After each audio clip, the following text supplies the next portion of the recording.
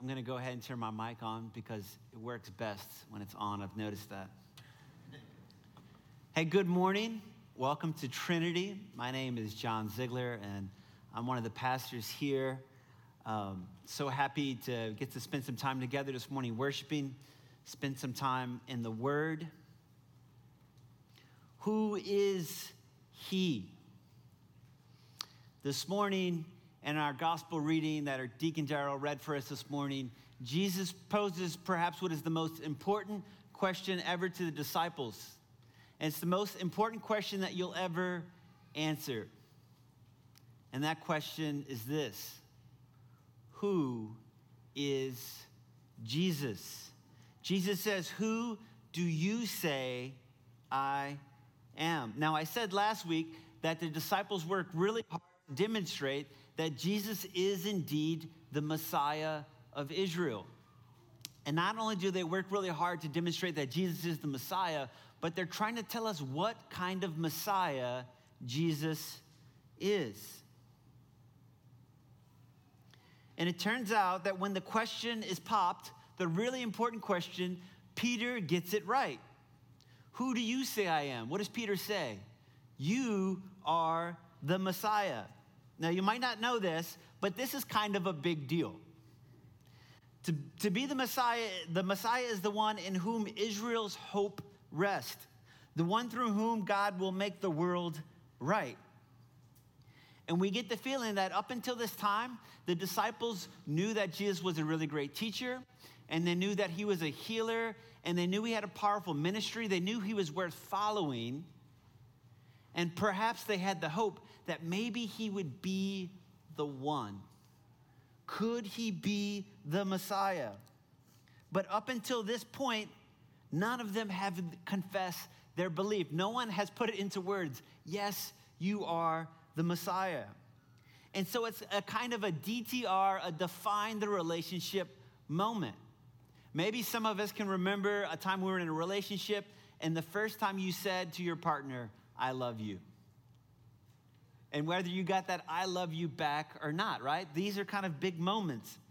Maybe some of you remember a time when you asked someone to marry you. Well, that's kind of a big deal, right? You pop the question and you're asking this person to kind of like say something that's going to be kind of in part important for you, like for the rest of your life, right? And this is in a sense in which Jesus pops the big question: who do you say I am? And Peter gets the answer right. There's a big difference between I'll follow you because you're teaching some really good stuff and I like your ministry and I like to see all these people getting healed, and I think you are the summation of human history, right? There's a really big difference between the two. And Peter boldly proclaims, perhaps before anyone else was ready to say it, and he says, "Yes, Jesus, you are the one. You are the Messiah." But what does it mean to be the Messiah? And here is the twist in the story. A lot of us here are perhaps familiar with the great film, The Princess Bride. In this film, Vizzini, the Sicilian criminal mastermind, the antagonist, he keeps using this word inconceivable. And often he exclaims inconceivable throughout the movie. And at one point in the movie, another character, Inigo Montoya, turns to him and says, "You keep using that word. I do not think it means what you think it means." And it's at this point that Jesus has to turn to Peter and say, "You keep using that word Messiah, but I don't think it means what you think it means." And so he begins to teach them that the Messiah must undergo great suffering and be rejected by the elders, the leaders, the chief priests, the scribes, and be killed. And on the third day, rise again. Now, what a bad idea, Jesus, that you have. Even worse, the text tells us he said it all quite openly. He wasn't even hushed about this really bad announcement. Surely this cannot be what it means to be Messiah. And so Peter jumps in to set Jesus right. But he does it tactfully. The text says he pulls Jesus aside and he begins to rebuke him. Jesus, what you're talking about actually doesn't sound like Messiah. It doesn't sound like the healing of Israel, the forgiveness of sins, and release from Gentile oppression. You are the Messiah. You're not supposed to be suffering or facing rejection or death. And if you do, how can God triumph over his enemies and set the world right?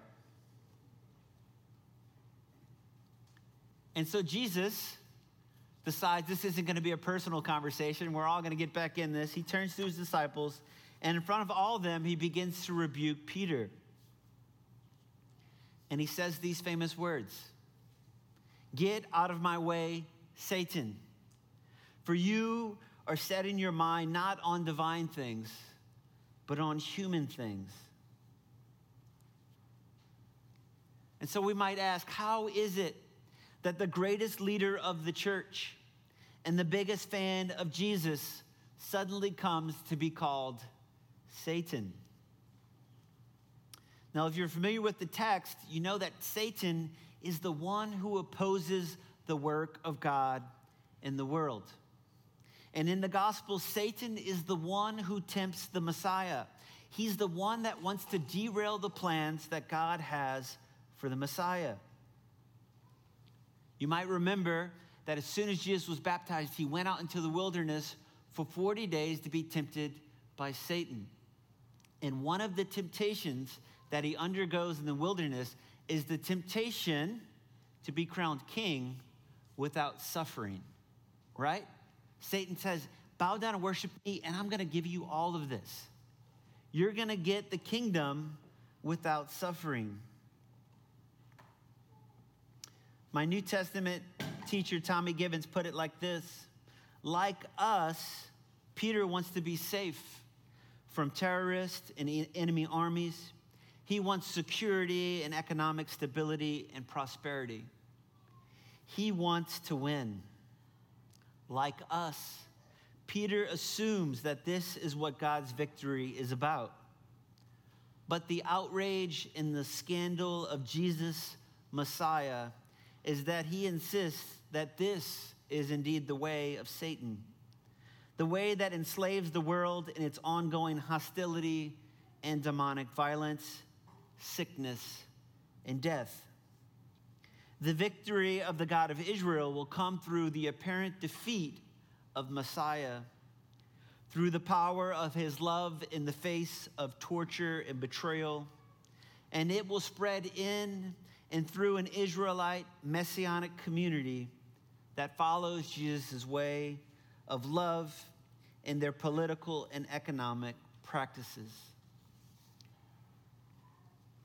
How is it that someone like Peter, leader of the church, could suddenly become called Satan? Well, friends, we become Satan when we seek the kingdom without the cross. Jesus said, "If anyone wants to become my followers, let them deny themselves and take up their cross and follow me." We become Satan when we want to follow Jesus without denying ourselves. We want the benefits of the kingdom without suffering, without vulnerability, without shame, or identifying with sinners or those on the margins. And the great German theologian, Pastor Dietrich Bonhoeffer, one of my favorites, reminds us that when Christ calls a man, he bids him come and die. And so if you aren't ready to deny yourself, to take up your cross, you actually become Satan. You become the one who stands in the way of Messiah and the work of God in the world. And Jesus goes on to say, for those who want to save their life will lose it. And those who lose their life for my sake and for the sake of the gospel will save it. We become Satan in our attempts to save our own lives. This is a faith without vulnerability. And for pastors like me, this is a powerful temptation. In America, especially in the evangelical South, it takes the form of pragmatism. We get caught up with the thing that works. Jesus needs to save people, and he needs people like me to figure out a strategy, a plan to get folks in the door, and a plan to get them to saying the right things and doing the right things. And if we just dial in the service right, and we dial in the message right, and we dial in the Google ads right, and bring it all together, we're going to see the kingdom come. Well, my friends, there's actually nothing pragmatic about the cross and suffering and rejection and death. And there's nothing we can do to make resurrection happen. God is looking for us to live by faith in a way that expects him to show up and do something that only he can do. We need the power of the resurrection. And so when I try to make the church into a pragmatic fortress that cannot fail, basically it's going to work whether the Spirit moves or not, I become a Satan. I become a stumbling block in the way of the Messiah. So Jesus goes on to explain, those who are ashamed of me and my words in this adulterous and sinful generation, of them the Son of Man will also be ashamed when he comes in the glory of his Father with the angels. I want you to know that I can so identify with Peter this morning. It would be easy to be ashamed of the kind of Messiah that Jesus is. After all, who wants a vulnerable Savior? Who wants to put their faith in someone who will be rejected and killed? So unpopular, so unsuccessful. And so the apparent weakness of the cross is scandalous. And while we're at it, I would name the apparent weakness of the church is also, right? It's easy to be ashamed of the kind of Messiah that Jesus is. And when we look at the church, it can seem also so weak and so vulnerable. When we think about what we're competing with, all the things that are competing for the attention of our friends, where does the gospel even fall into that? You think about all the money that's represented here in Atlanta, right? In corporate America, and all the great sports teams we have, and all the entertainment. This morning, at 10 a.m. on Sunday, we're competing with brunch, right? That's our main competitor out there. We convince our friends that there's something worth their while to come and discover Jesus at his table. And I don't know about you, but at times when I look at this church and I look at the thing we're doing, it can feel so weak and so powerless. But we have to remember the Messiah, and we have to remember the cross and the invitation to join Jesus and take our cross and follow him.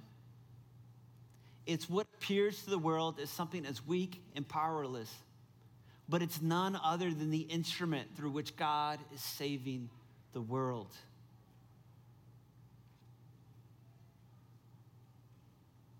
The good news this morning is that the Messiah conquers through the weakness of the cross and even the weakness of the church. The good news is also this morning is that Jesus is not giving up on Peter, right? After Peter gets Jesus so wrong, Jesus is right there with him. Yes, he's going to rebuke him, but he's going to continue to come around him. He's going to continue to love him. He's going to continue to disciple him, continue to believe in him, that he's going to come around in the future. He's not going to give up on the work of the Spirit in Peter, and that's good news for us. I don't know about you, but I continually get it wrong. I continually get Jesus wrong. I am continually tempted to want to make a Messiah in my own image, right? To take my own ideology, my own political ideology, or whatever it is, and try to force that on Jesus and make him into a Messiah that I want him to be. The good news this morning is that there's hope for people like me and for people like Peter, because Jesus isn't giving up on him, and Christ is not giving up on the church. So in just a moment, we're about to conclude. We're going to enter into a moment of silent reflection. And before we enter, I just want to give you a few things to reflect on as we spend a few moments in silence. The first thing I want to invite you to reflect on is the big question this morning. Who do you say Jesus is? If Jesus pops the question on you this morning, what will you say? Is he to you Messiah? Is he Lord? Are you really trusting in him to put all things right? And if not Messiah, then what? If he's not that, where are you today on the Jesus question? What kind of person then was he? And what are you going to do with this story? I invite you to ponder that as we go into silence. And then I also want to invite you to ponder, what kind of Messiah is he? We are always tempted to fashion the Messiah into our own liking, and we like people that are rich, and we like people that are powerful and popular. Have you been able to discern the Messiah as he truly is? And have you considered his humble ways and how he became obedient to the Father and took on the form of a slave, and he humbled himself even to the point of death on a cross?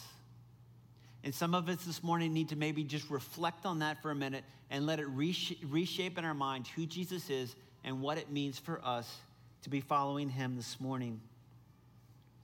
The third one is, will you deny yourself and take up your cross and follow the Messiah in his crossword path? What is it that God is calling you to lay aside this morning? Jesus says, deny yourself, take up your cross, follow me. Some of us might be holding on to some things that we're going to have to let go if we're going to be able to follow Jesus. We're going to be able to take up our cross. What might that be this morning? I invite you now into a moment of silent reflection as we reflect on what the Spirit might be saying to us this morning.